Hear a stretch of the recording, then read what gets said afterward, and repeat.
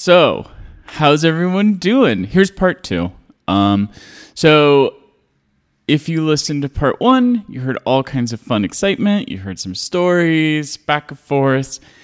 I feel like I might have hogged a little bit more time than I should have, but, you know, thus is the nature of the beast, and I have a podcast because I like to hear myself talk. Duh. So without further ado, I'm just going to jump right into it. Here's part 2 of my podcast interview with Kaylee Drain. There you go. And because I see you eyeing the monitor, you're like, huh? I suffer from shiny object syndrome. If something is like moving or lit up, I'm like, ooh. It's always scantily clad boys. Always. That's all I really care about. You suffer from scantily clad boys syndrome. Yeah. So anyway, as we were talking about. Yeah. So I think it is important, and I think that's why and now we can kind of paying musicians. Yeah. So yeah. So before we get into the recording date and that, let's cover a little bit about what you do. So with you, yeah, as a music supervisor, so, yes. Because here's the thing, there are a lot of people at some point that may listen to this, but you know, I think it is an important next step. So let's say I'm a composer producer. Yes. I'm been sober, so I can see clearly. You're on track. I realize that, all right, I just want to be able to get these things done. I need help. What, and this is where you can promote yourself a little bit. What do you bring to the table? What is your kind of like, in your words, because I've been telling them I've been praising you every fucking episode. I'm like, Kaylee, she hasn't talked to me yet, but I'm so excited to hear her feedback. Like, I'm like a fucking teenage girl when I talk about you on here. That's so cute. And so I can't wait to listen to it and blush all over the place. God, and then I'm gonna text you and be like, you dick, I can't believe you're saying these things. Oh, no. I'm so embarrassed. I will say off the bat, I did talk about the budgeting snafu. Oh, good, yes. But I did talk about it because it's like you have to make sure that you cover your bases. Absolutely. No, it's a life lesson for sure. Yeah. I So acknowledge that. So let's just talk about just so just so everyone knows, I pay you a set amount a month. And we have kind of a loose structure of responsibilities and stuff. So what you can say how much I pay you a month if you like. Yeah, sure. So Tyler pays me $100 a month, and I think a couple of times, when we've gotten together several times and had several long meetings, like extending past like 2.5, 3 hours. If I put in a little extra time in person with him, you've thrown me an extra 100 a couple of times, or at least once that I can remember. Yeah, there was one time. Yeah. Yeah. So like on a vaguely scheduled basis, he'll fund kind of my role, and in return, I come in approximately once a month, sometimes more if it's necessary, and just go over everything with him. So he has this kind of deadline, so to speak, to package and produce something and kind of make a little, just get a little further in his project up to a certain point. Whatever that point is, it's for Tyler to decide. It's not me. I'm not the one overseeing this project in the sense that I am telling him that he needs to get X done by X date. Tyler already has the incentive to do that. I'm hard enough on myself. He's hard enough on himself, and he knows what he wants, and he knows where he wants this to go.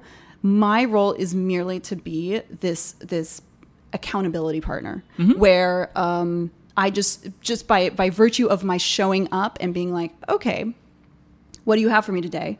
And him needing to pay me to do that gives him the onus to get stuff done. And I can tell you that this is we were just talking about this before we did the podcast, actually. When he and I are really similar in that we both get a lot more done when someone is holding us to the responsibility to do that. Which is not the same as being like a beta or an assistant or someone who is happy in a supportive role. It's not the same thing. He and I are both kind of lone wolf, like visionary creatives who want to do our own projects and, want to do things our way. However, having an outside person to hold us accountable for getting those things done is the catalyst to us doing it or not. Yeah. So that's my role with Tyler. I also provide him feedback in the music. He trusts my opinion for some reason on his compositions. Well, not always. And not always, right? And again, like that's okay. Like I just throw my opinion out there and he can take it or leave it. And so he sends me files, updates on the music he's composed. He emails them to me, and I take a listen and offer input, and we bounce ideas back and forth. Mm-hmm. And then he just kind of, goes and does the project for a few more weeks, and then we come back together and do the whole thing over again. So let's go a little bit in the weeds in it, because the podcast listeners, 5 of them. Yes. So we had a record 35 at one point. Wow. But that was because I had a singer on that was a Broadway singer. And then I fired him. So. And then your viewing audience went down to 5. Yeah. We're back to 5, which is I would like to think it's a respectable 5. Absolutely, it's your loyal 5. Yeah, listen, and if you make this for those 5 people, what else? We together kind of developed a project pipeline, and that was so. I think. I just want to build on what you were saying. Yeah. Because it just didn't want it to be so vague that people are like, you just hire this person to hold you accountable. And I was like, well, there's a lot more that goes into it. Absolutely not. Yeah. And it's also important because it's going to be different from your perspective versus mine. Because to me, it's... So we started with this project called Making Sparkle Pony... Or we started with Sparkle Pony Bear. I killed it right before you really got heavily involved. And then we were doing And the Infinite, which was a different musical that I was trying to just wrap up. And then we kind of started and I feel like that was kind of the framework of, I send you some music, I get your feedback from that music, I then further refine, submit the second pass of it, if you will, to you give your feedback, and the idea was we're going to keep going back and forth until we're both kind of happy with it and we push forward. But the project, because I'd already started it before you came in, I mean, In the Infinite, that show I'd been writing for like 5-6 years. Right. So we kind of went, all right, I'm going to start with a clean slate. I hate singers, and I'm done working with them. We're done with singers. And everyone on this podcast have heard many episodes of me going, and this other singer. So what we developed was, I came up with the total project, which is called the Book of Arius. Yes. And I kind of broke it out into 13 segments. And you were actually instrumental in coming up with the final idea, because when I first pitched it to you, it was so off the charts and was like going to be like a 5.5 hour like fucking opera. Yeah, it was enormous, and it was. If I recall correct, my aim anyway, and what I wrote back to you was like, let's scale it down first, right?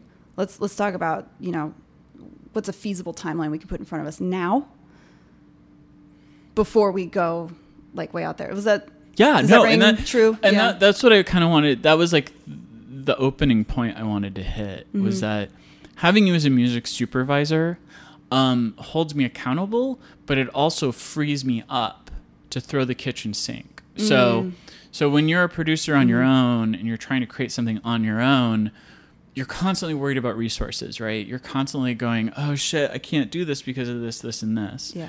Having a music supervisor that has a catalog of musicians and resources already available, we're not unlocking those resources yet, but you have that experience. I can throw the kitchen sink and be like, I want to do a 5.5 hour opera. And then you take that and then you kind of bring some more logic and sensibility to it. And you're like, that's great. Yeah. But this is going to take you, I think you were like, this is going to take you forever to do. You're like, this doesn't make any sense. Yeah. And through that process, it's a dialogue. It's kind of this really, to me, fascinating creative dialogue where it's like, you're kind of like, all right, hold your horses, really think about what you're doing. And then also you were like, also really think about what you want me to contribute. Because at the time it was like crazy stories and like, oh, I'm going to animate it. Right. You sent so much reading material to me and I was like, whoa. But then I was like, what am I going to do with this? So you're absolutely right. What it is that it's sort of this creative director, executive director relationship where that is profoundly symbiotic, right? Because Tyler gets to dream and dream and dream. And I get to take that and say, okay, here's what we can do with it. She shatters them. Shatter them. No. Punch them to the ground. I'm like, this isn't going to work. No, I don't do that. And I discourage you from doing that too if you're ever in this position. The mark of a good executive director or a producer or a music supervisor, basically anyone who's in the role in an artistic partnership of being the person who brings it into reality and makes the things move, is to not tear down your artistic director, nor should you tell them, that's great, we can absolutely do all this. You're not a yes man either. You come from a place of support and respect and reality. Oh, absolutely. And so you are bringing the vision into reality. You need to be you need to handle both. You need to be a good conduit of both. So, and I think any music supervisor relationship, it's always going to start with trying to figure things out. There isn't going to be a concrete, this is how it all is going to lay out. Yeah. And so I don't want, like, if people pick up and then they call you and go, Kaylee, I want you to give me the Tyler package, they need to realize it's not going to be the same thing. It's going to differ depending on what style you're doing, what your aspirations are. I could never recommend Kaylee enough. But it's important to know, like, everyone's a little different and everything's going to look a little bit different in the end. And very true. So I think one exercise, before we get really into the weeds of everything, one exercise that really worked out and I can't wait to get back to when you feel up to it was I actually produced your solo cello song. Yes. So back in May, I was invited to go out to the Brighton Fringe Festival in the United Kingdom with a theater company where I was the only musician in the group. It was this beautiful little performance art piece / play. And I took it upon myself to raise the funds in order to go. And as an incentive to my supporters, I offered to compose a piece kind of related to the themes of the play itself.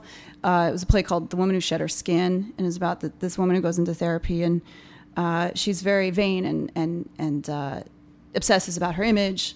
She learns how to kind of break free of this cage she's created for herself. And so Tyler offered to produce it, which was, I didn't even ask him to do it. I just was talking about it one day. And he was like, and I will produce this for you. Yeah. And I was like, what?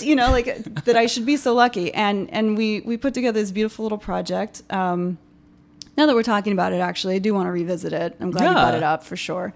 Because I think there was a lot of really cool. Yeah. There was a lot of really cool stuff, and I have a great vision for how to refine it and finally put it out into reality, and then also create my own project. And this is why I'm like so glad we're in this partnership because Tyler has mentioned several times to me before. It's like we're switching roles.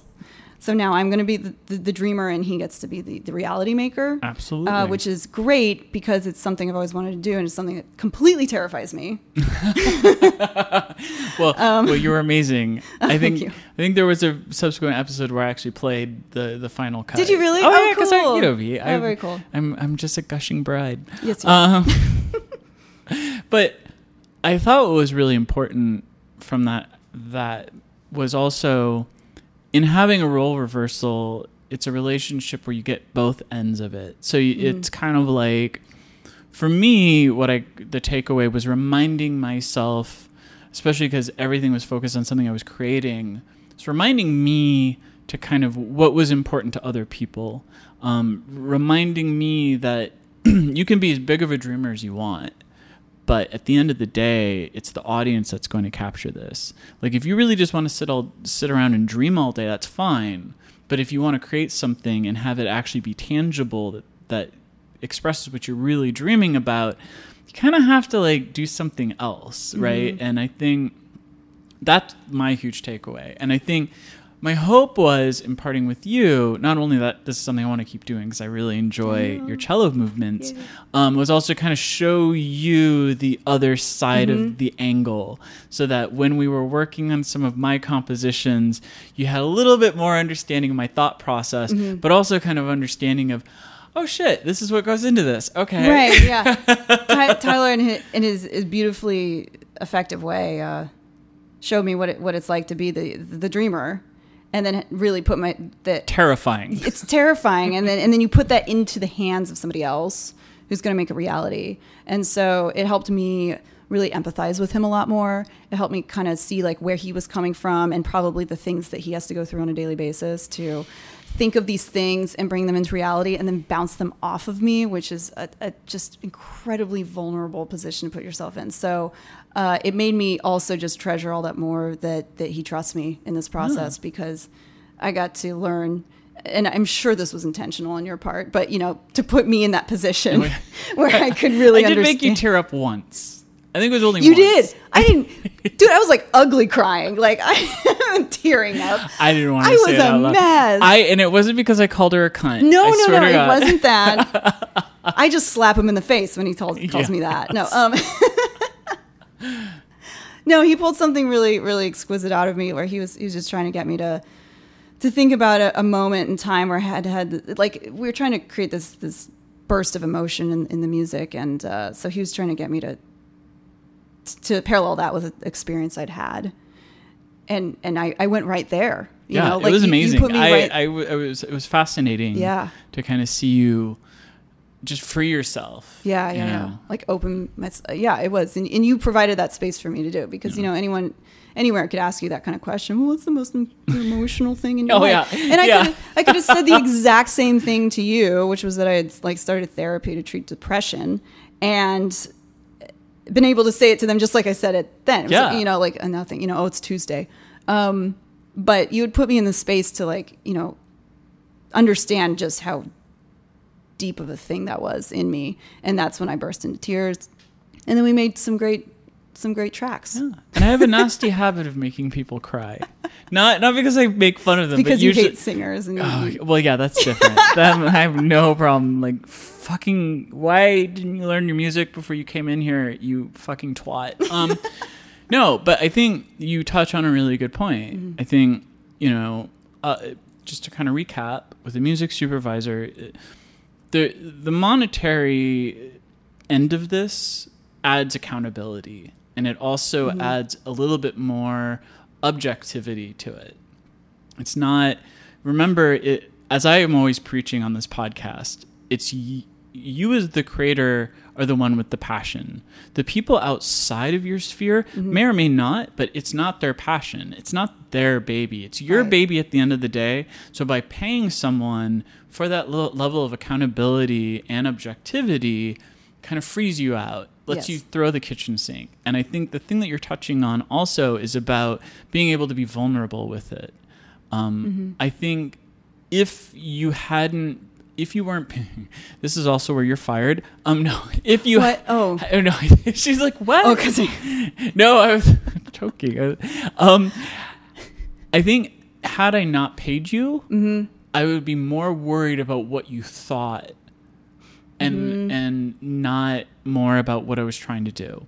I think by paying you, there's a level of vulnerability I can have, because at the end of the day, it's the objectivity and being held accountable. So it's kind of like, and this, all we're talking about right now is just the framework to beginning a music supervisor relationship with a composer. It's like, you got to have the accountability. You have to be able to have the objectivity to it. And you also have to be able to freely feel vulnerable in those moments. And I think you're amazing at that. And you've done thank you.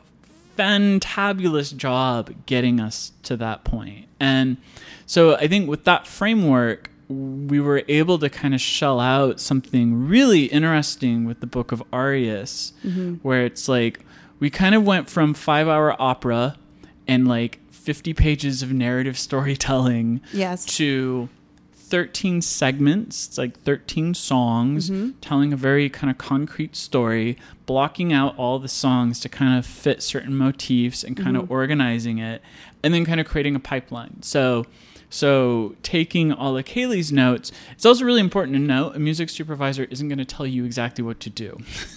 No. A music supervisor is there to facilitate and tell you if you've gone round the bend. So through our kind of back and forth and organizing, we developed this to have no singers, because I kept hating singers, and I think you were patiently waiting for me to come to that conclusion. A bit, yes.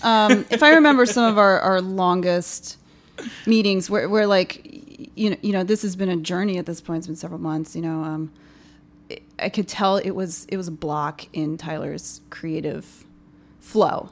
It was stopping him from in a practical way, and also in a creative and emotional way. You were having a hard time working with them, just in a general sense, and so it was sort of starting to halt the process a little bit. And you also were trying so hard to accommodate the parameters and the limitations of each of these individual people you were working with. Yeah, that it became more about you again trying to support someone, but this was your dream, and just like, you know, by default, it can't be about that. You need to find the right people. So, what it ended up being is the right people were going to just be note singers and instrumentalists instead, which, you know, not to flack on all singers everywhere always. Oh no, I do it all the time. But don't worry. Fucking hate singers. Are you kidding me? It's like, I'm so Truth behind. be told, I've never worked with them professionally, so I shouldn't be like, no, they're really nice people, because I'm sure that they're not. They're horrible human beings. They're selfish, self-absorbed, and truth be told, I have like tons of music from singers, even within the past couple months, that I keep pushing off because they're like, "Can you listen to this and help produce it?" And I'm like, "Yeah, I'll do it." And then I'm like, I just don't have the energy. I'm like, I just kind of ghost them. I'm like, I'll get around to it next week. Oh my gosh, leave me alone. I've really learned to own the art of saying no.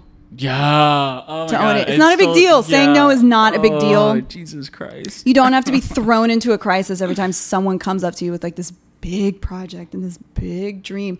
If it resonates with you, go for it. And if it doesn't resonate with you, don't do it. And if you thought maybe it would resonate with you and you start to dip your toes in a little bit, and then like a couple of, you know, meetings or rehearsals in, you realize that it's not for you, get out of it. Yeah. It's fine. You do it in a respectful and prompt manner. You get the hell out of it. Or they pay you more as soon as possible. Or if money's an issue, or or they pay you more. I'm half joking, but it's like, money talks. Well, yeah. I mean, that's how I got roped into that god awful Microsoft commercial. It was like, I didn't want to do it, but then, you know, money. When you see a comma in that. Yeah. Yes. The minute you see a comma in that number, and you're like, check, you're like, yes, shit, bitch, I'll be very drinking true. for a month. Mm-hmm. I know, you're like, wow. What? Oh yes. Oh my God. And then because there's all in something drugs and alcohol, but still, it was great at the time. It's great. Well, now in our 30s, and so we're just going to invest it right back into now our dreams. I'm a responsible adult, and I have a Roth IRA. I do. Oh, that's because you're employed by a real company. Yeah, and Good because Aaron made me. Of course, Aaron made you. Yeah, you're also with a real person. Yeah, it's always like there are these two counterweights in my life that keep me balanced. There's my amazing partner Aaron, who at all times is like, what? No. Like, he treats me like my dog Mitch. It's just constantly like, no, don't, get that out of your mouth. And then you have Kaylee on the creative side. Stop it. I am not your other counterbalance to Aaron. No, but in a good way. Like, you're no, just, I don't. You know what I mean? Like, it's like that's balance. It's about balance in life. And it's definitely. about, you know, it's like, I'm not going to spend, you know, 12 hours behind the piano killing myself over something because I don't know what I want, and I'm all over the place. And there's no one here to check me. Oh yeah, and I've already said on the podcast, I love the fact that I can get stuff done and then send it to you, and then it allows me to have a break. Because then I'm like, I can't do it until Kaylee talks about it, and You're so I'm gonna. And that's usually why when I do the podcast is like while I'm waiting for you, I'm like, I'm waiting for Kaylee. so we're gonna just go through this. Oh my gosh. So yeah, so through working with you, we were able to kind of develop a structure to the Book of Arius, something that I don't know if it's unique or not. It's unique for what I've been doing, is kind of taking the rock album format and turning it into something instrumental with like 3 acts to it. Yeah. So 13 segments. It's four segments per act, and then the 13th song is the end cap. It's its conclusion. Once we did that, we work on a Google Drive that I had set up. So we communicate digitally through the Google Drive. So when I send her files, it isn't necessarily that I'm just like throwing stuff. Like if there's excessive things, I usually try to organize it. I also cannot recommend it enough. I got you set up with an email address just for the 2 of us. Which I thought was great because it organizes things out. It frees you up. So it's like more like, okay, when I'm checking the Tyler emails, I'm in the Tyler account. And so I kind of like added those levels of organization just because I wanted to make sure. So once we got through that, the next. Can I also just say to the point of the Google Drive that's so helpful about us having our own like personal one, is that the content he puts on the drive, it's so much easier to reference and look through for me. So Tyler is the king of content, and he's written a ton of stuff, and he's put a ton of stuff out there. And it's good that it's isolated because I can reference it a lot more easily. Were it going into like my personal Google Drive, for instance, I wouldn't be able to find it because my personal Google Drive, let me tell everybody, is a mess. Like it's holding everything about my life. So it's just too much, it's too complex. So like you have this in terms of your organization, the way that you like, compartmentalize like our material into the Google Drive. And that didn't really happen until after I started working with you. And I think that's the important thing from a composer producer standpoint, is that music supervisors don't hold your hand and do it all. They allow you the gumption to do it. Because I was incorporating Kaylee into this, because I had a music supervisor, I had to be more organized. But what I kind of realized in doing that was it was forcing me to archive everything I was working on and catalog it. Instead of just deleting and replacing, it was like, oh, okay, that's how we developed the pass system on the songs, was because since I have to send you a pass, I'm not just constantly editing and deleting and doing stuff. Like I literally have to have these concrete evolutions that I'm looking at. So to kind of like bring it up to speed. So we started with the first segment, and the first song is always the hardest, always. And so and the first song was how we kind of developed this structure. And fortunately, when we were doing like the And the Infinite work, we'd already figured out a little bit of the flow, but this was the first time we were able to tackle it raw, which is what the whole podcast kind of evolved into, because it was so cool. Like, I love the process of making things, which is why I do a podcast about the process of making things. Yes, and absolutely. So I'd come up with the very first idea, and I just kind of threw things at it. I was like, all right, here's gobbledygook of everything I'm hearing. It didn't necessarily make a whole lot of sense.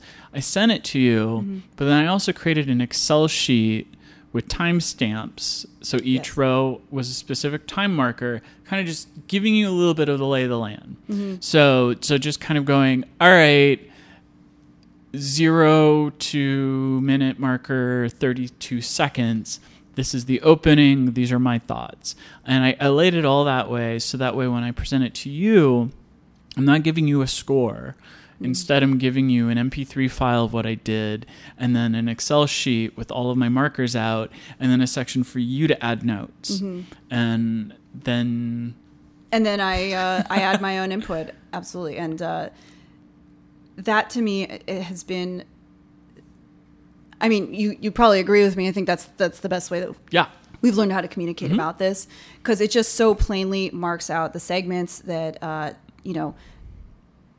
Tyler is designing the music around. What I mean by that is, like he's got his creative process. He knows what themes and motives and the way that they move and what, like the meaning behind that, right? I'm coming into it from a place of knowing much less about the context than he does. So for him to be able to chart it out in those markers and then tell me like a little bit about them. So, it could be a piece of the storyline that the music is reflecting. Or, he might have a particular question. He's like, I'm not sure that that the progression into this new section was smooth enough. What do you think? Those kind of questions he puts down there. And, if he has questions or observations and he wants my input, I'll always give it back to him. But I also will respond with my just gut reaction, my instinct as to what I'm hearing and how I think it's working or not. And that may or may not have to do with your objective or your vision for that section of music. Does that make sense? Yeah. Oh, no. I mean, so Kaylee was also looking at me because I was pretending to work. Because I have my day job. It's a work from home job. Like kind of turned his arm behind him and just banged on the keyboard for a little bit, and I guess that's working. I literally responded to my boss and just said groovy. Groovy. Just so she knew I was still awake. It's a hard day job, Tyler. Well, hey, you work hard for the money, girl. Sounds good. I pound it out. I will say, I mean, I think what's really helpful in what I'm calling the past system is that I don't always agree with you. No. And you don't always agree with me. No. And so usually what will happen is after the first pass, I get the notes and I'm usually gritting my teeth a little bit because it's like, well, no. And this is the thing, because I'm paying you to hold me accountable, you don't hold punches. And I've always been very, very I'm like, if you start to coddle me, I swear to fucking God, I will dick punch you.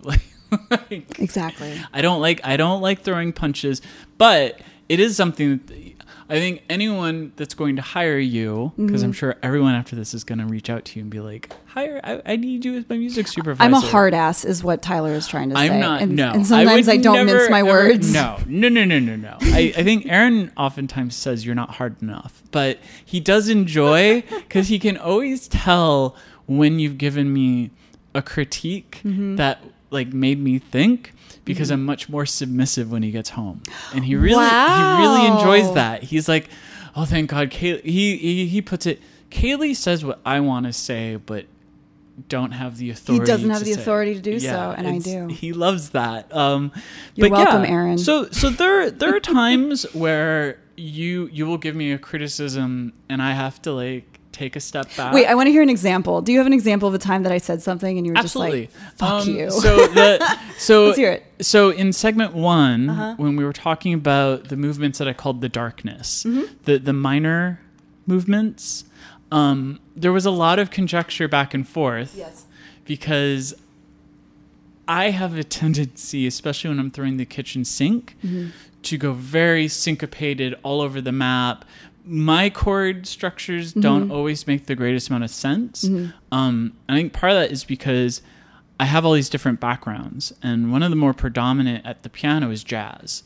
So all of my chords in my head are very, very complex jazz chord progressions. Don't always make sense to the human ear. Definitely, yeah. I definitely do not have the pedigree to understand jazz harmony. And I think there were so there was one point where in these minor melodics, you were just like, you can always tell when you have more, because it's like, I'll look at the Excel file, and if it's like a paragraph, I know it's like, okay, she's really trying to figure this out. She's really sitting. I'm rambling, and I'm telling him that it doesn't work, and here are the examples of what I think he should listen to. I've done that before, and blah blah blah. So. And because I'm such a Type A personality, I get very how dare she doesn't understand? And so what it does is it forces me though to kind of step back and kind of look at it. And so for me, I think it was an example that I didn't take it lightly, where it was that, and there's a couple of other moments in there, but I think that was one that still sticks out in my head, of going I wanted to literally be like, you don't understand my artistic brilliance. Yeah. And then as I was thinking that was when I realized I was just being really full of myself, and I was just being very sensitive. But what happened was, by the time we got to the 4th pass, I conceded certain points, but I also knew where I was going to put my foot down. Yeah. And so I kind of got into this zone where it was like slowly our back and forths were starting to make more sense, and everything was kind of buffering out. And I think also what helped was, and as I've explained previously in like great detail, mapping things in notation software. So we actually added like dynamics, and once I started to kind of like pull out the more dynamic elements and how it's really supposed to sound, I think that's when everything kind of brought to life. For sure. But it was really important not to add that until after we had kind of found some middle ground on things, because at the end of the day, if it sounds good in MIDI, if it sounds good in the box, as I call it, in the system, it will only sound better with live instruments. Right. So, exactly. So the hope was to kind of fine tune this, figure this out, and slowly hack away till we finally got to a point where we were both like, yes, there we go. Now we've hit, at least in my head, I feel like we've hit it. Yeah. No, I agree. I agree. The last pass, I was like very, very, very into. Yeah. Yeah, definitely. Cause like Tyler is coming from a place of Tyler's creative universe, which is exquisite and complex and deep. And I'm coming from a place, and because, you know, one of our goals that we've talked about, this is why it's so important to have a good open communication line with your supervisor, your partner, whatever, is because I know what our goals together are, which is to produce this and make something big with it. So I'm coming from a place of, am I receiving the message from your material?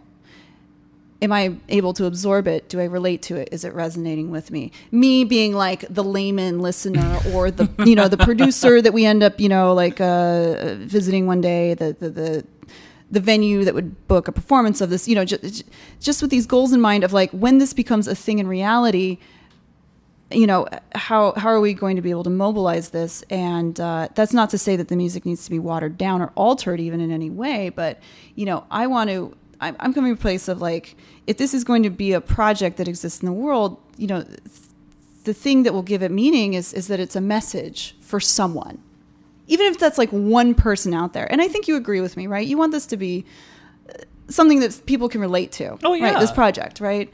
And so, you know, that's my position when I interpret the music. And, so finding the middle ground between Tyler's vision and my stance and practicality, and neither are right or wrong, or they're just like this sort of yin and yang to each other, to sort of find that find the package that the art ends up being. You know? And so I feel like where we came to was the fourth pass.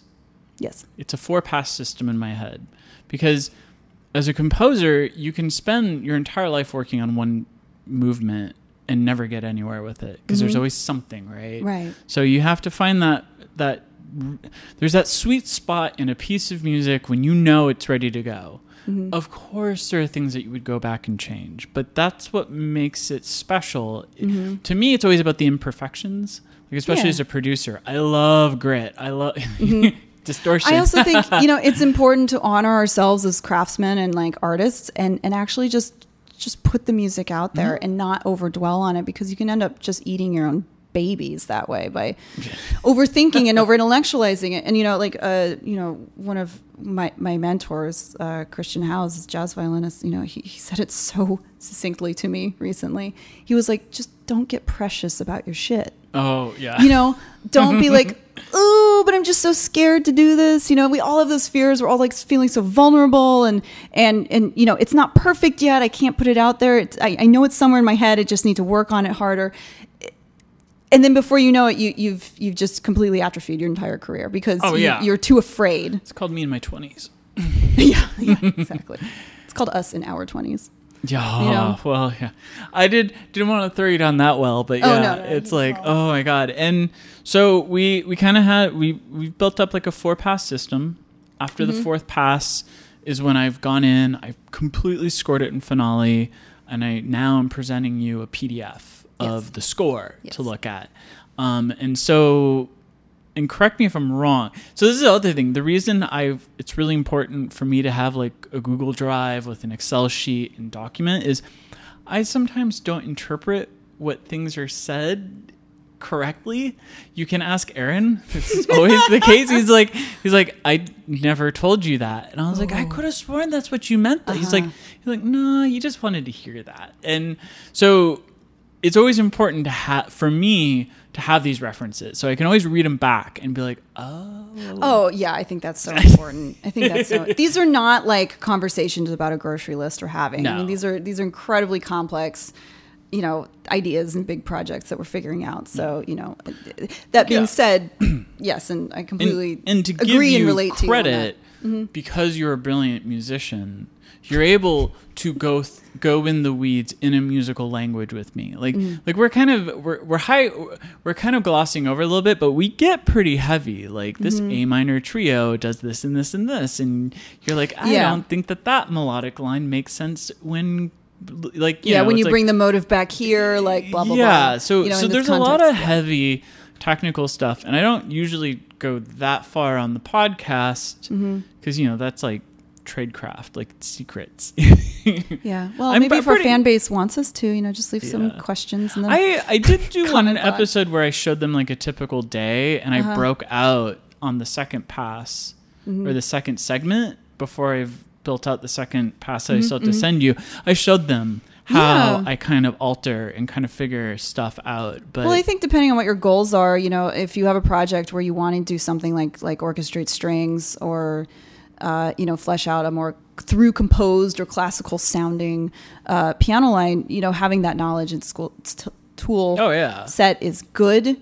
And then to our relationship, I think because you and I both have a really similar vocabulary in both our classical backgrounds, to a much lesser degree, my kind of knowledge about jazz. Tyler's is much better than mine, but we also have that in common. And then we also have a lot of knowledge about other genres and pop and rock and such and synth. And so like he and I are both coming from a similar palette of experience and we both have lexicon toolboxes in the music it's language. just the specific tools we have in that box are going to vary, and they're supposed to. Sure. If you and I had the same exact toolbox, we'd just be stroking each other's egos all exactly day. Yeah It's important, but we have a lot of common ground as well to be able to communicate effectively. Like I wouldn't go to for instance, if I wanted to produce an EP, I wouldn't go to like a punk rock producer, because he and I would not even be capable of even speaking. Though I am a punk even rock though you producer. are a punk rock producer. I'm like, yeah. Okay, let me be a little more niche about that, so Tyler doesn't associate himself with what I just said. It's because because I come in with a very unique toolbox. I don't think you could ever go in with the cello pieces you're trying to create. You could never go to a producer with that was a punk rock producer. I don't because they wouldn't know what to do with it. Exactly. They would be so confused. Yeah. And I mean, even myself as a producer, I'm very unorthodox as a producer. So it's like I'm very hands-on. I'm very, very in about Make like people cry. the technique. I want to know what are your chords, what key are you in, what are the melodics you're driving out. Like I'm a composer's producer. I always tackle things from the composition element first, and then we get into the sounds and the soundscapes and the EQs and stuff second. But yeah, and I think what really helped after the fourth pass was kind of getting the green light from you going, this is musician ready. Yeah. And that, so what we're embarking on, the journey that is very exciting. Next chapter. Is actually recording it. So typically what you would do is you would either get an EP's worth or a full album's worth, and then you would approach musicians to recording this bad boy. I wanted, because this is like a new frontier, I wanted to be able to mitigate that. Yeah. So instead what we've kind of developed is, let's just test out the first song. Let's see how the first song goes. As I've explained previously on this lovely podcast, the idea is getting into a studio with real instruments just to record the first song, just to track it. So we're only recording with mics. and then I'll take it back into my home studio and do all the mixing and the effects and the mastering and all that fun stuff. So it was important, especially in my relationship with Kaylee, for you to have the accountability to kind of finally be like, all right, this is a score musicians can read. This is a score that will make sense. These dynamics are not overboard. They make sense. You know, there was that dialogue. And so now that's where we're kind of at right now. Yeah, absolutely. And then we can get where you fucked up. Oh, yeah. This is the part where I fucked up. You didn't really, like, right off the bat. I mean, it was... And it was an I fucked oversight. up. We had a miscommunication. That's the professional term for it. Tyler gave me a budget to contract musicians and to book a studio. And I took the part of that direction that I was familiar with, which was contracting the musicians, and subsequently ignored the part where I had to find a studio because I've never done that before. Also, I just missed out on, I missed it. Like, you know, sometimes you just don't hear everything that someone says. But it was on me. This is my bad. So we talked about it, and it was very awkward when it came up. And it was not awkward because we're friends, but, you know, it was funny because I don't know how it suddenly came to light, but both of us gave each other like a very bashful look. When we realized we were not talking about the same budget for the same things. And Tyler all of a sudden was like, what do you mean that was only for the musicians? And let me just pause real quick because it's part of an important, like, because I did go into the detail about it on a previous, because I was more about, as a composer producer, it's your passion. It's your baby. You better have a fucking checklist of everything you want to cover with the music supervisor. So the music supervisor is a hybrid. There is such thing as a title as a music supervisor. It's always a hybrid. So it's a combination of music contractor and music producer. But like music executive producer. So so you run the whole show. But because it's my passion, I'm the composer and producer. I need to make sure that we're on the same page. Right. And so I had a very concrete list of points that I was making. I was like, I need to make sure that I think at one point I got like, if the violinists are too tinny, I need to know because I have to get different mics for it. I was the kid from Jerry Maguire. The human head weighs 7 pounds. I was like... You know what you want, man. And like, heaven forbid, we get into the studio and it's not what you want. Like, which is almost every time I've ever gone into a studio. So it's like, we have horror stories. And there will always be hang-ups. There will always be like little surprises and whatnot. But yes, I would agree with that. As the visionary, it is your job to make sure that you have what you want. And so, you know, which is why we check in person once a week. Is once a month. Just kidding. I would love to see you once a week, but I think that would be a bit too much. Yeah. So I have a pricing package for that. If you would like to see me once a week, I'm gonna get a bill later. We can discuss that in detail. So he checked in with me and he made sure, because ultimately, and this is a very freeing thing, but, you know, this being his project, everything is his responsibility to a certain degree. Like, you know, if I didn't know that I was supposed to record, to book a studio, and he never checked in with me on that, on a philosophical level. That is Tyler's it's me. It's on me. And that's also why it was quickly figured out right away. Yeah.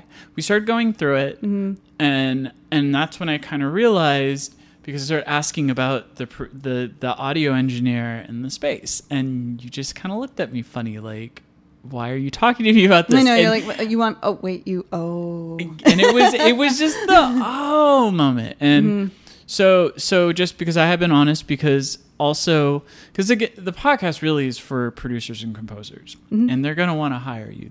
I know they are, because they hear me 20 episodes prior to this going, Kaylee hasn't talked to me yet, and I don't, like, literally that's how it sounds. I'm not shitting you. Aaron's heard a couple episodes, and he's like, dude, like, you need to, like, take her out on a date or something. Like, Aaron's like a little befuddled, but I'm okay with that. This podcast series is called, like, Kaylee's Job Review, isn't it? Like, no, it's called Tyler Loves Kaylee and is seeking her constant approval.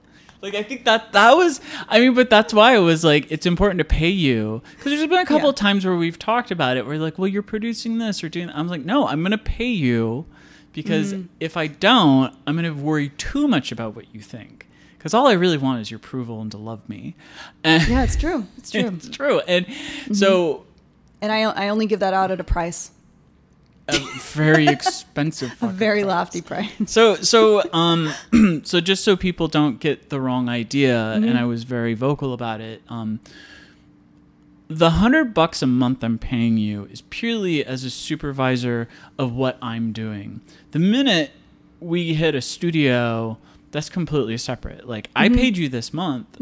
I'm paying you next month $100. That has nothing to do with the amount of expenses that go into the studio. Right. So typically what happens is when the supervisor goes into contractor mode, you work with them to set up a budget. And then through that budget, you just give them that budget. That's their money now. You don't get to haggle. You don't get to squabble over it. You cut them the check, and then they pay for everything out of that budget. And then whatever's left over, they keep for themselves. That's how contractors get paid. Sometimes contractors will itemize the budget out, and then they'll tell you what their cut of that itemized budget is. I don't see it very often because a contractor doesn't want to reveal trade secrets like how much they're paying their musicians. Right. So like Quinn Nguyen, who I was telling you about, she would never tell me what she was paying people under her. She's like Madame Gao in the Defenders and Daredevil movie. She's like, you give me money, I pay. I was like, okay, lady, I don't care. I mean, yeah, I've never had because I've contracted for a few people, and I've never had them ask. They just they just are like, here's what I will give you, and I think that's completely fine. If one of them were to ask, I would certainly tell them. You know, it's not like I'm hiding anything or lying or being intentionally opaque. But I also know my players, and I know what Tyler wants, and Tyler has given me the budget. I'm gonna make that all work as I see as appropriate. You know, and that's why I take the onus on the initial issue that arose, because I had already come up with the budget before talking to you, because money. I was like, I can afford $1,500 comfortably. Right. That's what my budget is. I think had we actually had a real conversation, which will happen when we do the rest of the stuff. If I had a real conversation and went, all right, we're going to do this one song. What do you think? And then build our way up. It's just talking about money is really rough. Even in our relationship, I get really, like, Aaron will tell you, like, talking about finances with me is like, watch me get defensive and be like, I don't. You didn't get defensive at all, though. I mean, like, we did talk, or is that why we didn't bring it up in more detail? Yeah, because I get really. I've gotten better because of Aaron. Because Aaron has access to all my bank account stuff now. Because he's like, I need to see. Wow, I can't have you constantly hiding shit. Okay, that's a whole other story. Yeah. But it's good. It's important to get a healthy mindset around money too, because it doesn't necessarily have to be emotional, and it can cause a lot of undue stress. So just to and then to add to the saga of the miscommunication with the budget and everything like that, so Tyler offered me a larger budget, which I immediately felt very bad about, because that's not what he was planning on spending on this project. So then what I took upon myself was to really try and find the most cost-effective way to make this work, so that basically what he was offering me past that point was overshooting what I was going to end up needing, and I did. Right, so I found a studio that has a affordable rate, and then adjusted the pay that we all got, myself included. Not like a significant amount. It's like fairly negligible per individual person, just to balance it out, so that yes, I needed a little bit more than the original amount, but not as much as you came back and offered me. Oh, well, see, now this is the first we're talking about this. So yeah. So by the way, because what I was, at least I thought I was conceding on was $1,500 is still for you and the musicians, and you still keep that and do whatever you need, and then anything additional that's the studio part, I front that, but it doesn't go towards your percentage that you get out of it. So like, you got your 4-string players. You've already budgeted out the $1,500 for them and yourself. I'm just gonna float the extra that goes to the studio. I get that because you're, that was also a generous thing for you to do too. Oh no, don't worry about it. And so I saw that, and like because I love Tyler and know we're going to work together like for a longer term, returned the favor a little bit and said, okay, like what you offered me is amazing, but like we don't have to go that far out. Does that make sense? Yeah. So. Oh wait, no. You know what? I can't math. You're right. The way the system you set up was correct. Yeah. So I was gonna say like you're still because nothing as far because you already budgeted out the $1,500 for the musicians. Yeah, you're right. In yourself. So you did. figured that all out. All I was doing was I'm willing to just create like an additional budget just for the studio side, just so we could kind of buffer it out. Yes, and I think the studio was like $200 for the half day. Yeah, which is fine. So it's like he'd put forward like $500, which we didn't need. Yeah. So that 500 made me really happy. Yeah, the 500 was like the addition budget, but wasn't going to be something that you got the differential. No. Yeah, like that. Absolutely right. Yeah, but it was fine. Like an extra 200 at the end of the day to get something right, I was perfectly okay with. Mm-hmm. At the time, I was like, what the fuck? But it was really only because Aaron at the last minute decided we were going to go on a vacation. And I was like, where am I supposed to have the money for this fucking vacation? You fucking goddamn it. Like, awkward timing. There's always expenses. But that's also why we talked about this way, way in advance. Mm-hmm. Like, it wasn't like we're going to do this next week. Like, we still have a full, like, almost a month before we go in. We have a month. Yeah. So it's a month. And so that's why it was like important to get that all worked out. Mm-hmm. So now what'll be interesting, and we'll have to have like a recap afterward, after we record, is to kind of figure out our process and relationship in the studio. Because you're also going to be playing cello. Are you still playing cello on I am still playing cello on that, yeah. Which I'm very excited about. I love Kaylee's cello playing. I wouldn't have not. Yeah, absolutely. Yeah. I'm playing cello. I'm psyched to play cello on it. Yeah. That's the whole fun of being a musician and a music supervisor, is getting to actually perform on the. Oh, you're in the trenches with the troops. Yeah, exactly. I don't just do this to be like the mover and shaker in the back room. Like, I love performing. No, and so the hope. And so we'll figure that out. That'll be exciting. To me, it's like going in a recording studio is like almost like going back home. Oh, it's like your place of comfort. Yeah, I mean,